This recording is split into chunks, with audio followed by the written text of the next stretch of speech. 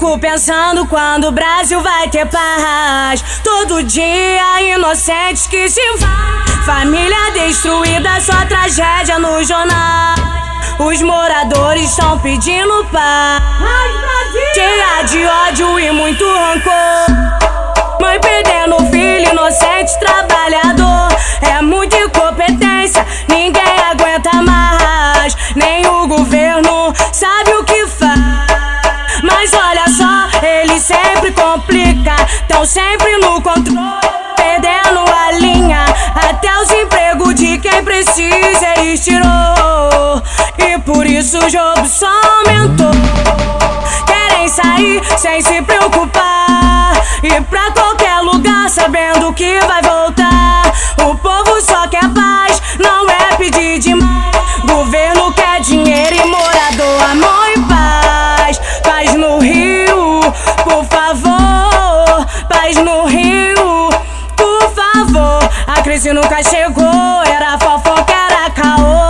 Eles tirando do povo e botando no bolso. Paz no Rio, por favor. Paz no Rio, por favor. A crise nunca chegou, era fofoca, era caô. Eles tirando do povo e botando no bolso. Paz, Brasil!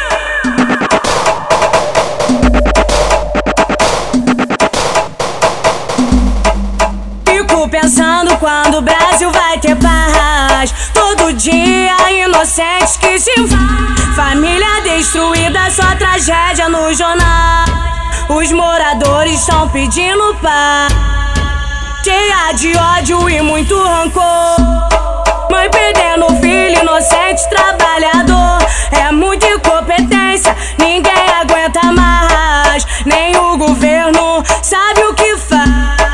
Mas olha só, ele sempre complica. Tão sempre no controle, perdendo a linha. Até os empregos de quem precisa eles tirou. E por isso o jogo só aumentou.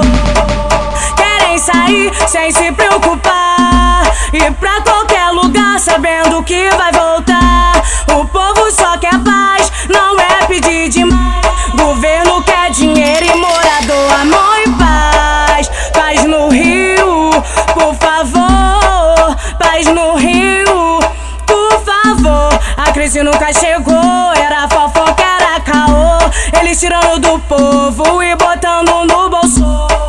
Paz no Rio, por favor. Paz no Rio, por favor. A crise nunca chegou, era fofoca, era caô. Eles tirando do povo e botando no bolso.